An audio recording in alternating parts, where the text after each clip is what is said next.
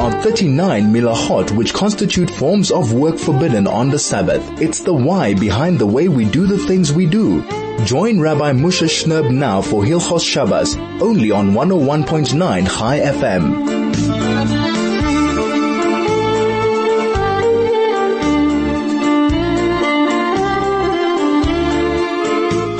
101.9 Chai FM, soul to soul, on your radio.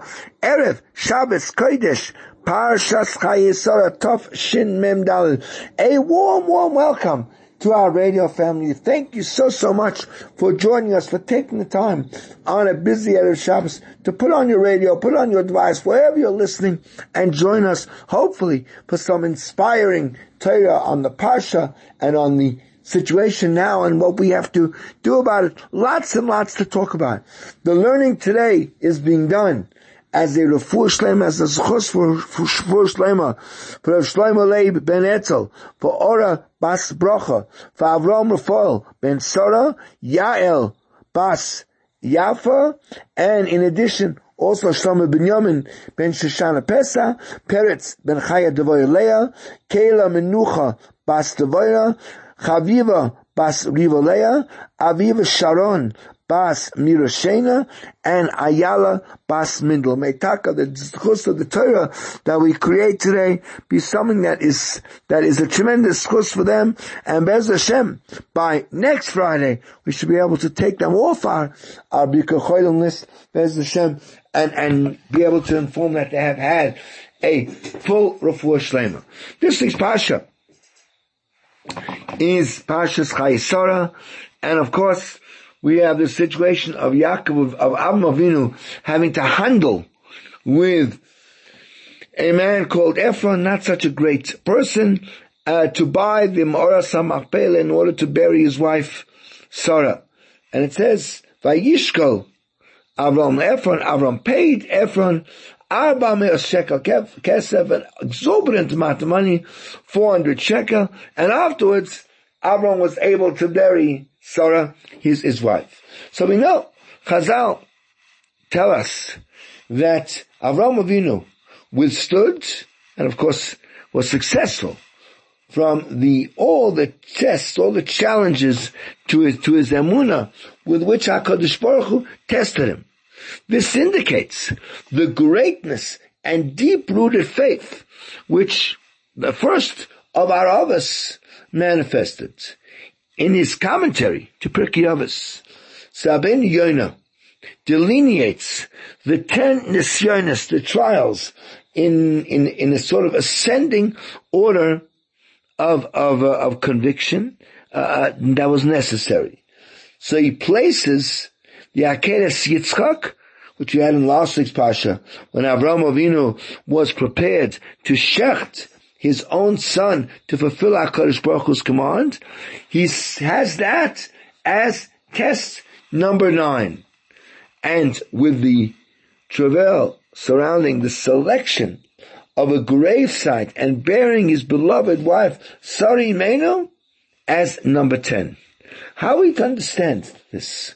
We have no question that having to deal with a lowlife like Ephron was a trying experience. But how could this trial indicate greater conviction than the Akedah? Veritably, HaKadosh Baruch Hu promised Avram that Eretz Yisrael would belong to him, and afterwards, be handed down to his descendants. Yet, when he came to bury his own wife, he was compelled to pay a fortune for the land. Nonetheless, he neither complained nor questioned HaKadosh Baruch Hu. The HaKadosh Baruch Hu promised. So, if you would have to work, one does not question HaKadosh Baruch Hu. Rav Chaim Keller explains this based on a remark made by Rav Eliyahu Meir Bloch Zal concerning a certain bocher, a certain student in the yeshiva. He said, this bocher is able to withstand the pressure of great and demanding challenges. But when it comes to the lesser, simpler tests, he may falter and fail. When Hashem commanded Avram to sacrifice his son's life to prove his commitment to HaKadosh Baruch Hu, he was able to stand up to the challenge. But how would he act under a simple test, such as dealing with a corrupt Ephron to purchase land for a gravesite for Sarah? Would he demonstrate his overarching conviction and not lose it during the transaction? It takes a big person to undertake the small, insignificant tasks, while a small person only rises to the fore when it is a great, attention-grabbing endeavor. Avram showed that big or small, it was all about fulfilling HaKadosh Baruch Hu's commands. This is 101.9 Chayei FM. The program is Soul to Soul. We'll be back in a moment. This is Hilchos Shabbos with Rabbi Moshe Shnerb, only on 101.9 Chayei FM. 101.9 Chayei FM. This is Soul to Soul. Up on your radio. Erev Shabbos Kodesh. Parshat Chayei Sorah Tov Shin Pei Daled. As we prepare for another amazing Shabbos. Shabbos Parshat Chayei Sorah. The Shabbos that talks all about shidduchim, about marriages. And we read in the Parsha, Eliezer is sent on the mission to get a wife for Yitzchak, the son of his master Avram. And he tells, when he arrives at Lavan, he tells him, I came today to the well, and I said, Hashem Elokei Adoni Avram, Hashem the God of my master Avram, Im yesh chonom atzliach darki, please, you're going to make successful my road, asher ani olech alecha, which I'm traveling on. And Rashi says, quoting the Medrash, today I left where Avram was, and today I arrived. From here we see, shekavtza le'aderech, that the ground sort of folded up and he had a much shorter journey. Says Rav Acha, Yofes sichosan shel avdavos, even the conversation of the servants of our avos is more important to us, mitairasan shel b'neim, than even the Torah of their descendants. Because the whole Parsha of Eliezer is written over. It actually happens. Eliezer's escapade in searching for a wife, and then he tells the whole story over again to Lavan. And many basic tenets of Torah are only learnt from an allusion in a pasuk. The Bnei Yisachar writes that by the Korban Pesach, the Torah commanded us that an Eved, a non-Jewish servant, is not allowed to eat it until he has a bris milah. In fact, it says, called Eved Ish Miknas Kosef, any servant, even though you bought him, Umalta, so once you brist him, Oz Yoichabal, then he's allowed to eat it. Now, the concept of the Korban Pesach is as a commemoration of the miracle that HaKadosh Baruch Hu did with us, that when we needed it most, it completely altered the normal way of the world to take us out of Mitzrayim. And that's the reason that a Ben Nechor, a non-Jew, is not allowed to eat the Korban Pesach. Since the non-Jews were not connected to the miracles that HaKadosh Baruch Hu did in a completely unnatural way, it was only for us, Yidden. Therefore, the miracle is only for us. But based on this, we have a big question. How can it be that a non-Jewish slave, even if he does have a bris milah, is allowed to eat the Korban Pesach? But even the servants who weren't from the Bnei Yisrael, HaKadosh Baruch Hu did not do miracles for them.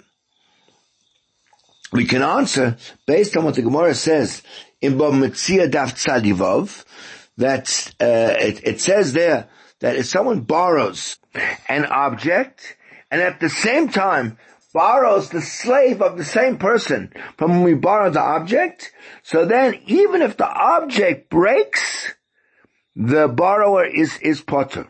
Because we have a concept of Yad Eved Kid Yad Rabbi. The hand of the servant is like the hand of the master. So therefore, even as regards miracles, sometimes HaKadosh Baruch Hu will do a miracle to a slave because of, on behalf of his master. As we find that HaKadosh Baruch Hu sometimes did a huge miracle by the goats that grew by Rabbi Chanina ben Dosa. And they were able to capture bears with their horns. That this miracle certainly didn't happen because of them, because of the goats themselves, but it happened for their Rabbi Chanina ben Dosa. So too, a slave is no worse than an animal, and it was quite conceivable that even for them, HaKadosh Baruch Hu could do a miracle on behalf of the slave's master and for his benefits. And therefore, even slaves were considered eligible to eat from the Korban Pesach. And this then also is the explanation why Eliezer, the servant of Avram, that when he was standing by the well of water, and he asked Hashem, Hashem Elokei Adoni Avram, Hashem, the God of my master Avram, Hakrei no lefonai hayom, please do a miracle for me.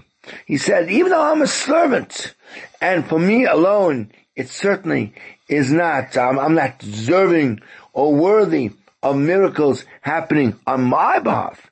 But since I am like the hand of my master, Avram, who sent me here, so I'm asking you, please do with me kindness for Avram's sake. And therefore, even when he came later on to the home of Besul and told him over what happened, so he said, I'm Eved Avram Anochi, I'm a servant of Avram. In other words, he meant to say, don't be amazed about the miracle that happened for me, that today I left home and on the same day I arrived. Because it wasn't for me that it happened, that this miracle happened. Right? It was my master Avram, who I'm representing here. Therefore, HaKadosh Baruch Hu changed all the rules of nature. Right? Because of this concept of Yad Eved Kiyad Rabbi. The hand of the servant is like the hand of the master, and that's why miracles happened to me. It's actually paskined in the Shulchan Aruch, in Even Ezer and Siman Lamed Hey Sif Dalet, that if a father mentions in the presence of his son that he would like to marry a wife for him, and the son is silent and doesn't object, and the father goes and betroths a woman on behalf of his son, so this is considered to be a good marriage. And Pinchas Halevi, Ish Horovitz, writes in his Sefer HaMachne, the Kuntrus Achon, he brings, that the source for this in the Torah is from the fact that Eliezer was Mekadesh, married Rivka for Yitzchak, in spite of the fact we don't find that Yitzchak actually appointed Eliezer as his shliach. It was Avram who appointed him as shliach. How is it possible? How could the appointment by Avram on behalf of Yitzchak, how could that be a good condition? It must be that Avram said to Yitzchak that he wants to find him a wife. Yitzchak did not object, and from that thereby indicating that he agreed with his father that his father should marry a wife for him. But difficulty is that there is an opinion brought in the Mordechai of the Kodesh Miradish that he brings down. It's actually mentioned also in Ramah and Even Ezer and Siman Lamed Hey Sif Vav, that ein shliach kedushin oisa shliach acher, that one messenger cannot appoint another messenger. So if so, how could Avram, who was in fact the messenger of Yitzchak, how could he appoint Eliezer as his messenger? The Makna answers there, and actually also in his Sefer Panim Meiros on our Parsha, that Eliezer, since he was the servant of Avram, so he he was able to do it from this halacha of Yad Eved Ki Yad Rabbi. The hand of the servant is exactly like the hand of the master. In other words, it's as if Avram himself was Mekadesh Rivka. And there was no need that he should actually appoint Eliezer as a shaliach. And we have to agree that the Kiddushin that worked from this halacha, Yad Eved Ki Yad Rabbi, because generally a slave is not able to be a messenger to marry, because he himself is not eligible to marry or divorce a Jewish woman. And therefore, he has to qualify because of a din that he was literally taking the place of Avram. By being a slave, he literally stood in his shoes. And it's actually explicit in Taisus Rid that even though a servant himself cannot marry or divorce a Jewish woman, nevertheless, a person could send his servant to effect a gittin or a marriage from this halacha. Based on this, we have an amazing new explanation. Why was it necessary for Eliezer to tell over to Busuel and Lavan the whole miracle of the Kfitzas Haderach, of the incredible quick journey that he had? Because Busuel argued that Eliezer is not able. How can he be the one to marry Rivka? Because he cannot be how could one agent appoint another agent? Because Eliezer was the shliach of Avram, and Avram was the shliach of Yitzchak. And therefore he told them, no, look at the tremendous miracle that HaKadosh Baruch Hu did for me. And that he revealed to them, that must have happened not because of me, but Yad Eved Ki Rabbi. I'm really just standing here in the guise of Avraham Avinu. And therefore, the miracle happened to me because of my master. And therefore, I don't have the concept of a shaliach of Avram. I'm literally the hand of Avram, and therefore I can marry Rivka on behalf of Yitzchak. This is 101.9 Chayei FM. The program is Soul to Soul. We'll be back in a moment. This is Hilchos Shabbos with Rabbi Moshe Shnerb, only on 101.9 Chayei FM. 101.9 Chayei FM. This is Soul to Soul. Back on your radio. Erev Shabbos Kodesh. Parshat Chayei Tov Shin Pei Daled. As we prepare for another amazing Shabbos, Baruch Hashem was zoicha to another beautiful, beautiful Shabbos. Unfortunately, the war in Eretz Yisrael carries on, and our cares and concerns are for the hostages being kept in Gaza, for all our brethren that are fighting, for all those that have been inconvenienced and are suffering. And we know that the contribution we can make is through our work, through our avodah, in our Torah learning, and in our development of true Torah types of character traits and midas. And they go together. The Rosh brings down in Maseches Brachos, Rabbi Yonah also brings it, that if a chocha falls into honey, and we then strain the honey, and we cannot find the chocha, the halacha is that the honey is permissible to be eaten, because certainly the sheretz, the chocha, turned back into honey. In other words, we see that honey has the quality that it can actually destroy and completely terminate certain creations that fall into it. One day they actually asked Rav Avram, the Eben Ezra, what is the halacha if you have, let's say, a jar of honey, that a fly flew into it, and the honey completely consumed the fly until you can't even see anything of it? Is one allowed to eat the honey? The Eben Ezra, who loved to speak very, very concisely, answered very, very briefly. We have already explained that the honey completely destroyed and burnt up the fly. And therefore the honey again is completely permissible. There's no problem at all. Right?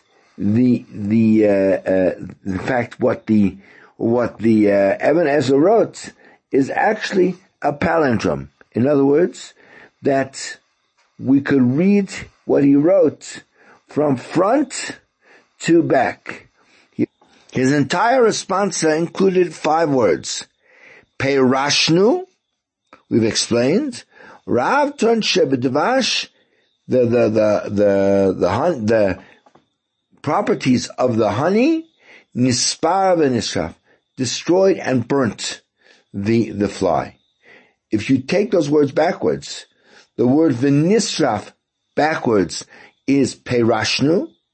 The word nispaer is ravton. The word shebedvash, of course, is a palindrome in itself, backwards and forwards. And the word ravton is nispaer. All the words can be read, you turn around and read them from front to front. And it goes even more than that, that what the Ibn Ezra wrote is, if you wrote it in from top to bottom, the same message can be read in all 4 directions.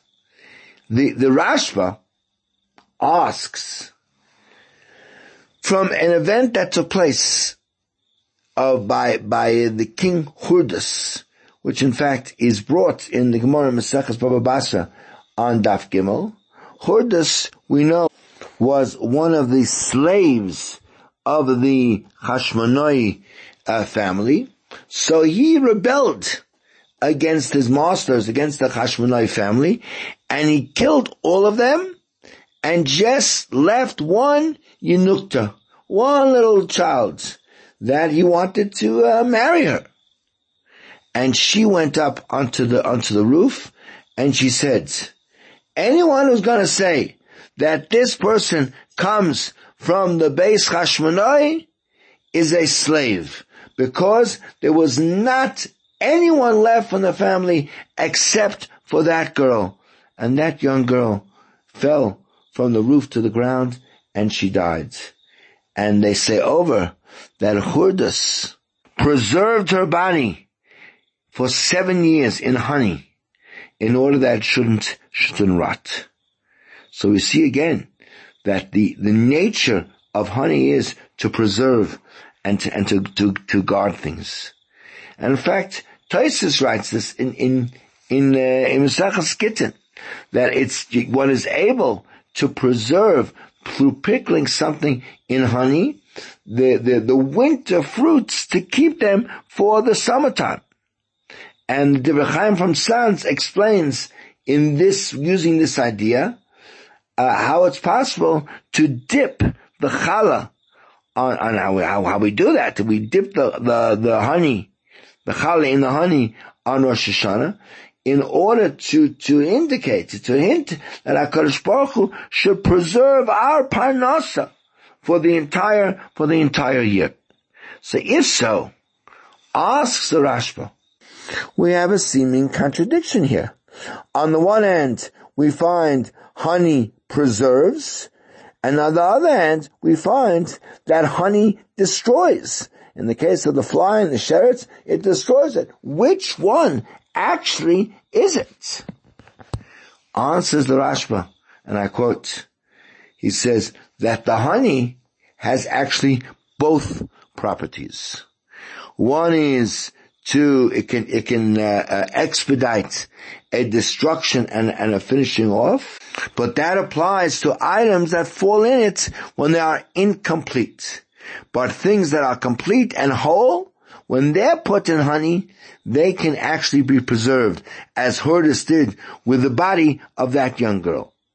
Says the Chofetz Chaim in his introduction to his Sefer Lekutei Halachos, he says that we have a statement in Chazal, umesukim edvash. It's sweeter than Torah. And we know that honey in its nature has this tremendous sweetness to such an extent that if something, let's say some meat or some bread falls in and it remains there for quite a long time, so that bread or that meat will turn into absolute honey. Now, according to most of the poskim, even if something forbidden fell in it, so we said that it becomes completely kosher. And that's what the Parshat says, that the sweetness of Torah is even greater than the sweetness of honey. In other words, if a person learns Torah and is diligent in his Torah and clings to it properly, even if until this point his nefesh, his neshama was not on such a great level, the koyach of the Torah has the ability to sanctify him and to purify him, and he will turn into a completely different person. When we sort of put together what the Rashba says with what the Chavetz Chaim says regarding the power of Torah, which is compared to honey, we can say that the power of the Torah, which is compared to honey, will only work if the person who's learning it is someone who has midas that are broken, who doesn't think so much of himself, who has this midah of anava. He makes himself small. Then he merits that the Torah is able to change him in a positive way. However, if a person remains whole and so full of himself, in other words, he feels himself, I'm already arrogant, I am already a complete being, so then the Torah doesn't have the ability to change him in a positive way. On the contrary, you better be careful, because it was going to preserve then his bad midas within the person. And with this we can understand the Gemara in Shabbos. It says that at the time when the Nachash sort of accosted Chava, so it says hitil bo zuama, he injected into her some impurity. When the Jewish nation once again stood by Har Sinai, ready to accept the Torah, that impurity, that filth left them. Right? A non-Jew who never stood by Har Sinai, that filth never ever left them. And the Gemara needs to be elucidated. The fact that whatever it was that was in the Jewish person left, that became because we learned the Torah. Why does the Gemara seem to stress that just by standing at Har Sinai already that was taken away? So perhaps based on what we're sort of puzzling, we can say that in order that the Torah should be able to serve, that is the qualities of the honey can remove the impurity that the Nachash has instilled in us, it's not sufficient to just perfunctorily learn Torah. There's a need to join together the character trait of modesty and humility, that we should be a broken heart. We should feel the pain. We should feel the suffering of others. And together with that we have to be similar to Har Sinai. Har Sinai was the smallest of mountains, as the Gemara in Sotah says, because only someone who is broken and contrite and truly feels the suffering and pain of other people and doesn't think so much of himself, he has these qualities of honey. And for him, the Torah has the ability to change him in a positive way. And therefore, Chazal point out that the very fact that we stood at Har Sinai ready to receive the Torah, and Har Sinai emulated that midah of modesty, of humility, of being a broken vessel, that is in fact what allowed us to be completely purged of all the impurity of the snake. And now we can come to understand a little bit about the Gemara in Ksubis, Daf Samach Gimel. It says that Rochel, the daughter of Kalba Savua, saw Rabbi Akiva, that he was tzniya umale. He was modest, and he was a very refined person.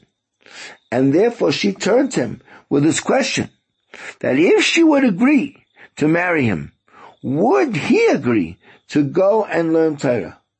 Because if he was tsunua, if he was someone who was very, very modest, right, and he had this midah of anava, so then certainly the property of Torah would be able to affect its magic and change him into a better person. Similarly, Reish Lakish, the Gemara tells us in Bava Metzia Daf Pei Dalet that one time Rabbi Yochanan was swimming in the Jordan River, right? And the beauty of Rabbi Yochanan was absolutely, it was stunningly beautiful, as the Gemara says. So says Rabbi Yochanan, he says, Ana ishtayim ishifrei Yishalayim. Right? I'm from the most beautiful people in Yerushalayim. The Gemara says that if you want to see the beauty of Rabbi Yochanan, you should bring a silver cup straight from the silversmith and fill it with seeds of a red pomegranate, and you should surround it with a crown of red roses and place it sort of between the sun and the shade, and that brilliance is a little bit like the beauty of Rabbi Yochanan. But says at that time came Reish Lakish. Reish Lakish at that time was a robber bandit, and he saw Rabbi Yochanan, and he thought, this must be a woman. He's so beautiful. So he took off his clothes, and he jumped after him into the river. Rabbi Yochanan turned to Reish Lakish, and he said to him, your strength should be used for Torah. Right? The incredible strength that you showed by jumping all the way from where you were into the water, that sort of strength should be utilized for the learning of Torah. Reish Lakish answered him and says, but your beauty is fit for women. So then Rabbi Yochanan suggested to him that if he would learn Torah, he would allow Reish Lakish to marry his sister, who was even more beautiful than him, and she could be his wife. Right? But all he had to do was agree, was come back and learn Torah. And obviously the question is, how could Rabbi Yochanan agree to give this robber bandit his sister for a wife? Right? Maybe he wouldn't be successful in his learning. But when Rabbi Yochanan saw that Reish Lakish had this midah of anava, of modesty, because when Rabbi Yochanan said to him, your strength should be for Torah.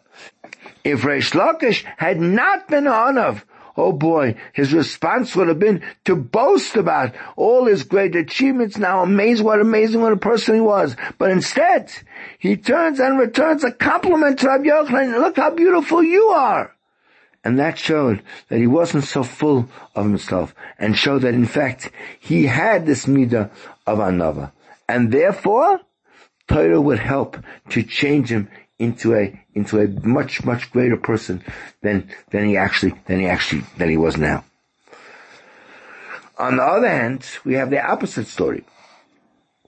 Yeravam ben Nevat, in spite of the fact that he was a great Torah scholar, it says, Shekol Talmidei Chachamim doimen lefonav ki isvei hasadeh. Gemara Sanhedrin says, all the other Talmidim were like grass next to him. He was much greater. But because of his arrogance, where he said to HaKadosh Baruch Hu, when given the proposal of being allowed to walk with HaKadosh Baruch Hu and David HaMelech in Gan Eden, he asked, Mi Barosh, who's going to walk in front? He wasn't zeicha that the power of the Torah would be able to change him into a better person. Like also Elisha ben Avilia, who became Acher, who unfortunately went off the derech. And the Tosfos says in Chagiga that his father sent him to learn Torah. But since he saw at his bris milah that a fire came down from Shemayim when Rabbi Lazar and Rabbi Yeshua were busy learning Torah, therefore all of his limud was really not l'shem Shemayim. He was learning, he wanted to get the power of Torah. And therefore it didn't help him to turn him into a good person. The Gemara in Eruvin brings in discussing the famous arguments that always took place between Beis Shammai and Beis Hillel. Says that a heavenly voice came and said, Eilu ve'eilu divri l'kim chayim. Both of these great rabbis, what they're saying are the words of HaKadosh Baruch Hu himself. But the halacha is like Beis Hillel.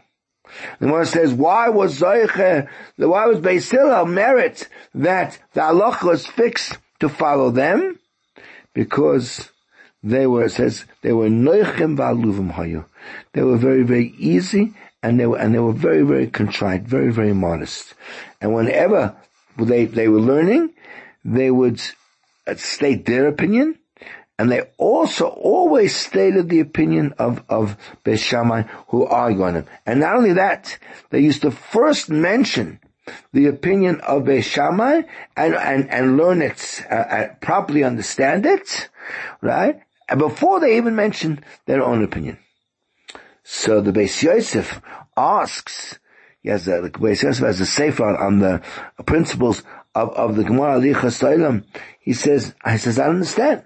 It doesn't make sense. Surely that if the halacha is not like Beis Shammai, right? What is it, just because of the great midas tovas that they had? That's why the halacha is like them. Doesn't make sense. Surely whichever one is more logical and more correct should be the correct halacha. And he answers, no, we have to understand what Chazal mean. That why was Beis Hillel always zoiche that their opinion was closer to the truth? And on that they answered, because since there were so people who were so modest and so concerned with not hurting and seeing the opinions of others, that's why from heaven there was zeicha that they were more likely to sort of cotton on to the truth in all times. Based on this, says the Chidah in the Sefer Yosef Tehillos, he says on the pasuk, it says, Yadrech anovim b'mishpat, you should direct modest people in justice, v'yilamed anovim darka, and then the modest people will learn his way. So he says, as the Beis Yosef explained it, that through modesty we're able to be mechaven to the truth of Torah. And that's what it says, Yadrech anovim b'mishpat, that we're going to fix the halacha is like that. And if you're going to say why, but just because they're modest, right? Maybe they're going to make up the halacha if they're modest. So we say no. The Yilmal Anovim Darka, that in the merit of the Anovim, in the merit of their modesty, they're going to be merit that when they learn Torah, they're going to understand it in the best way possible. Let's try. As we try to help the soldiers and the captives, let's try to learn as much Torah and work on our midas so that the two together can affect the total change in ourselves and, please God, change the whole situation in Eretz Yisrael also. This is 101.9 Chai FM. The program is Soul to Soul. Please stay with us. We're coming back with our Hilchos Shabbos thoughts. This is Hilchos Shabbos with Rabbi Moshe Shnerb, only on 101.9 Chai FM. 101.9 Chayei FM. This is Soul to Soul, back on your radio. Erev Shabbos Kodesh, Parshat Chayei Sora Tov Shin Mem Dalet. And a warm welcome to those of you who may be joining us just now at this point of the show. I won't tell you how much you missed, but thank you for joining us anyway at this point, as we always do at this juncture of the show, just to go through the very, very important times you will need to know for this coming Shabbos Kodesh Parshas Chayei, which is also Shabbos Mavorchim for Kodesh Kislev. So this afternoon, the earliest time to ben shlich, to light those Shabbos candles and get the Shabbos going in your home is at 5:07. 7 minutes past 5, you can already light the Shabbos candles. And amazingly enough, if you really want to do something a bit extra for the situation, to make an extra schus, it's a wonderful thing to do. Add some extra time to your Shabbos Kodesh. Make sure everything's done beforehand so you can relax and sort of ease into a beautiful, beautiful, beautiful atmosphere and environment of Shabbos in your home as soon as possible. What could possibly be better? What could be a greatest chus for yourselves, for Klal Yisrael at this moment?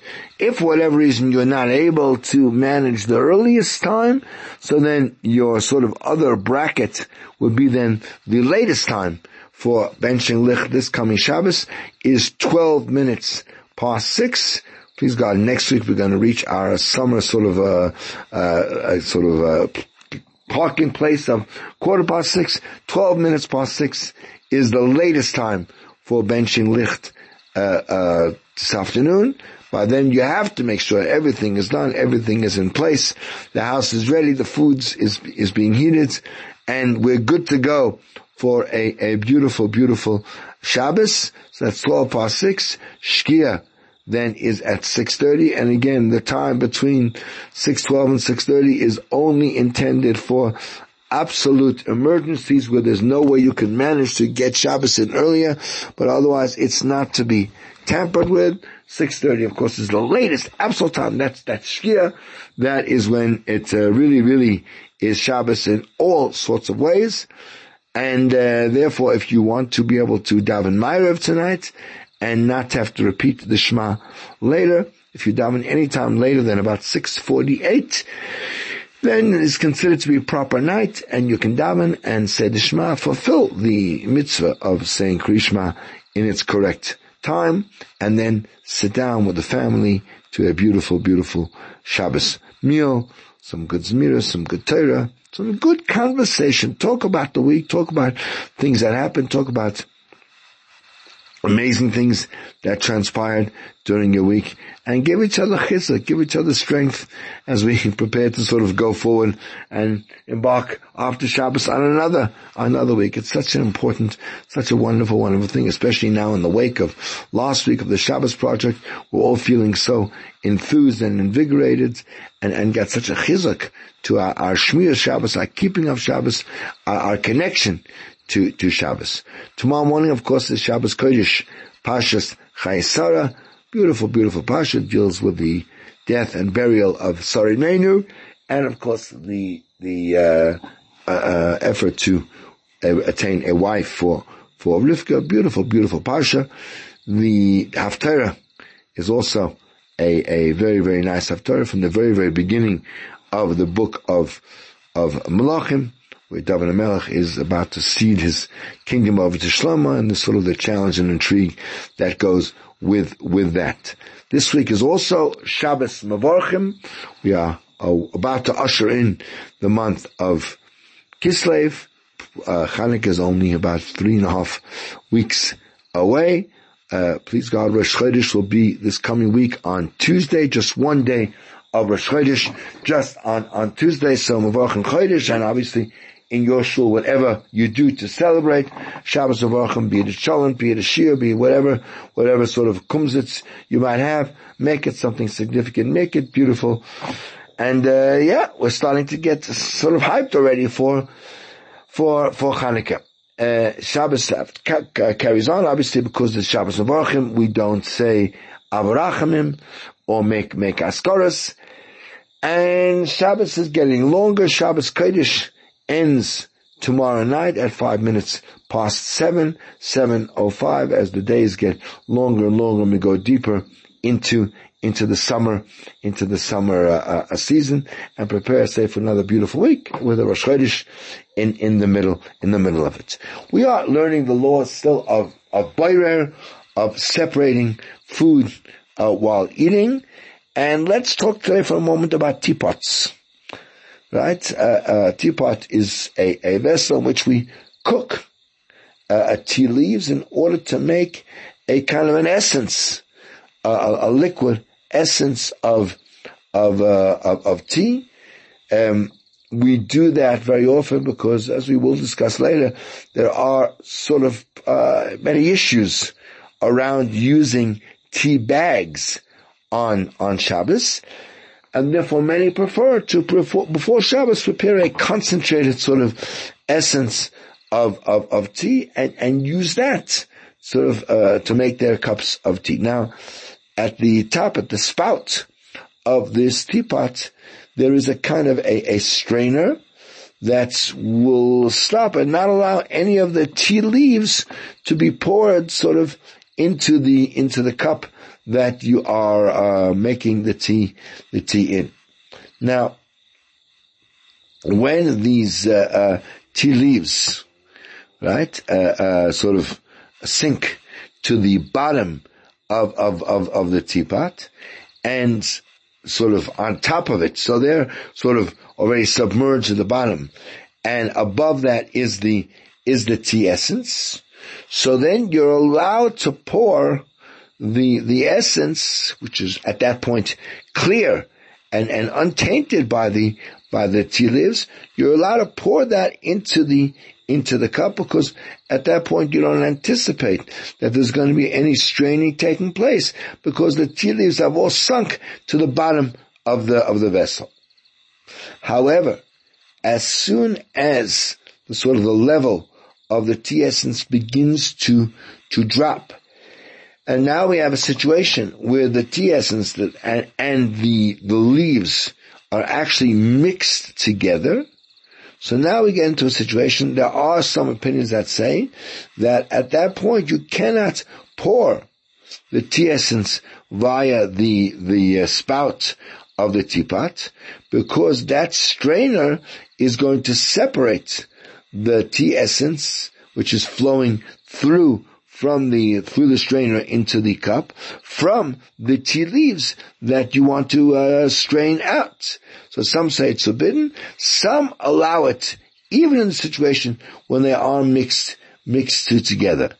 And the truth is, since it is quite possible, even at that stage, to add more hot water, obviously not from a Kli Rishon, but from a Kli Sheni, into that teapot, and that again would then raise the level of the water so that the water would now be higher than the tea leaves, and the tea leaves would go back to being submerged at the bottom. There would no longer be a mixture anymore of tea leaves and tea essence. So then that would be a better suggestion, and then you can pour freely. No one would dispute the fact that you can then pour the tea essence into the cup, rather than getting into a doubt and a machlokes whether or not, when there is a mixture, you can pour the tea leaves or not.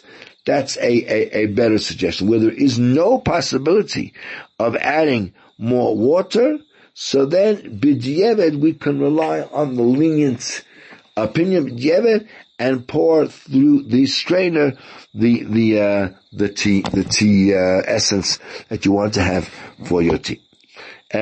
You're allowed to prepare tea by taking a tea bag into a cup of water, of hot water. If we're talking already about a Kli Shlishi, in other words, take it from the urn into a second cup, and then from the second cup into a third cup. However, when I remove the tea bag from the water, one has to be very, very careful not to allow it to sort of hover over the cup, in order that the drops of water that are sort of contained inside the tea bag, that they shouldn't drop from their drops into the cup. Because there are many poskim who hold that a tea bag, right, which is then going to allow drops to come through, but not allow any of the tea bags to come out of the tea bag, of the tea bag, that may very be considered as a type of a strainer.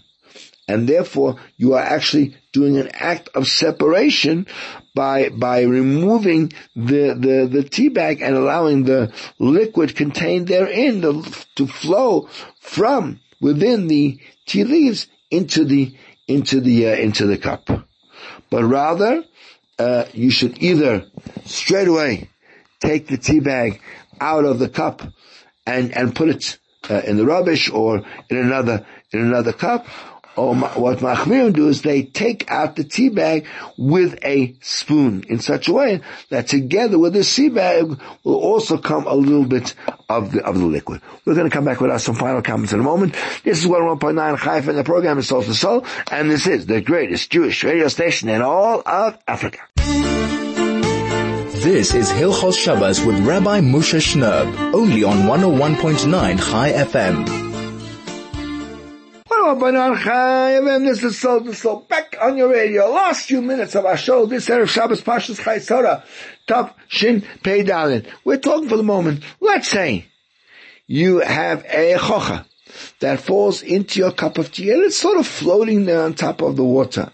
So you have different opinions. Some allow you to take out the chocha by itself, and others are stricter. And that's the majority opinion, holds that you're not allowed to take it out by itself. That would be better because you're removing what you don't want from what you do want. But what you can do is to take out with a spoon in such a way that together with the chocha will also come out a little bit of the liquid, or you could just sort of tip over the cup and pour out a little bit of the tea together with the chocha. Same thing would happen if, let's say, a fly fell into your soup or into your cooked food, where again you're allowed to take it out with a spoon with a little bit of the food. But if it fell into the, let's say, the soup or into your cooked food several chochas, then you would not be allowed to remove them with a little bit of the food, because there it's so clear when there are a bunch of them that your main intention is to remove not the soup but the chochas. And the food that's in the spoon is just a secondary thing. So really it comes out that you are again blatantly taking out what you don't want from the edible portion, and you're violating a prohibition. The only way to work with that is to take together with each chocha that you have a lot of the soup. Let's say, for instance, use a cup until the main of what you're taking out is actually the food. And then it's separate, then it's considered that you're separating edible matter from edible matter, and there's no forbidden. You'd be allowed to rinse fruit, let's say, that has dust on it, in order to eat them straight away, but you're not allowed to sort of soak them in water so that the dust should sort of separate from them and either sink to the bottom or separate totally from it. This is really all the time we have this Erev Shabbos. I'm so glad you joined us. I'm so glad you were with us for the show, even for part of it. And all that's left is I want to wish each and every one of you a beautiful, beautiful Shabbos. As I say, coming off the Shabbos project of last week, we're all enthused. We're all really excited about keeping Shabbos, about strengthening our attachment to Shabbos. I mean, HaKadosh Baruch Hu give us the schus that this Shabbos should be a really, really beautiful and meaningful Shabbos, and that, as always, the schus of us keeping Shabbos should be a source of bracha, not only for ourselves and our families, but for our community and for all those in Christ, or particularly Achenu B'nai Yisrael and Asunim B'tzara, all of the Yidden Eretz who are going through such a difficult time. May the Shabbos Menucha bring ultimate Menucha to all of them, from their immediate tzaras and all of Klal Yisrael to the ultimate cessation of all our tzaras and the coming of Mashiach. Thank you for being with us. Thank you for listening, and a good Gebench to Shabbos to one and to all.